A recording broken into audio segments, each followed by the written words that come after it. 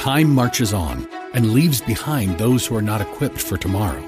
We cannot predict what will happen in the future, but we at Regent University aim to prepare you for it. With world-class professors in over 150 programs, the opportunities to find success in your field are many. So don't let tomorrow pass you by. The journey to your brightest future begins here. Visit regent.edu/learn more.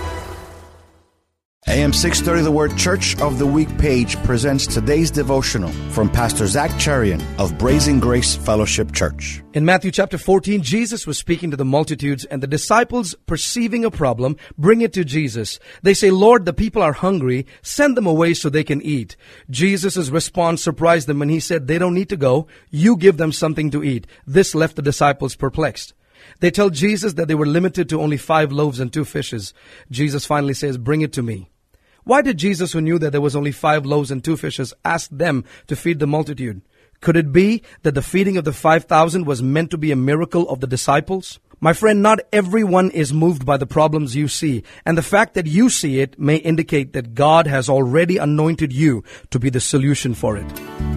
Hear Pastor Zach Cherian tell the story of Brazen Grace Fellowship, our Church of the Week, this Sunday afternoon at 1 on AM 630 The Word.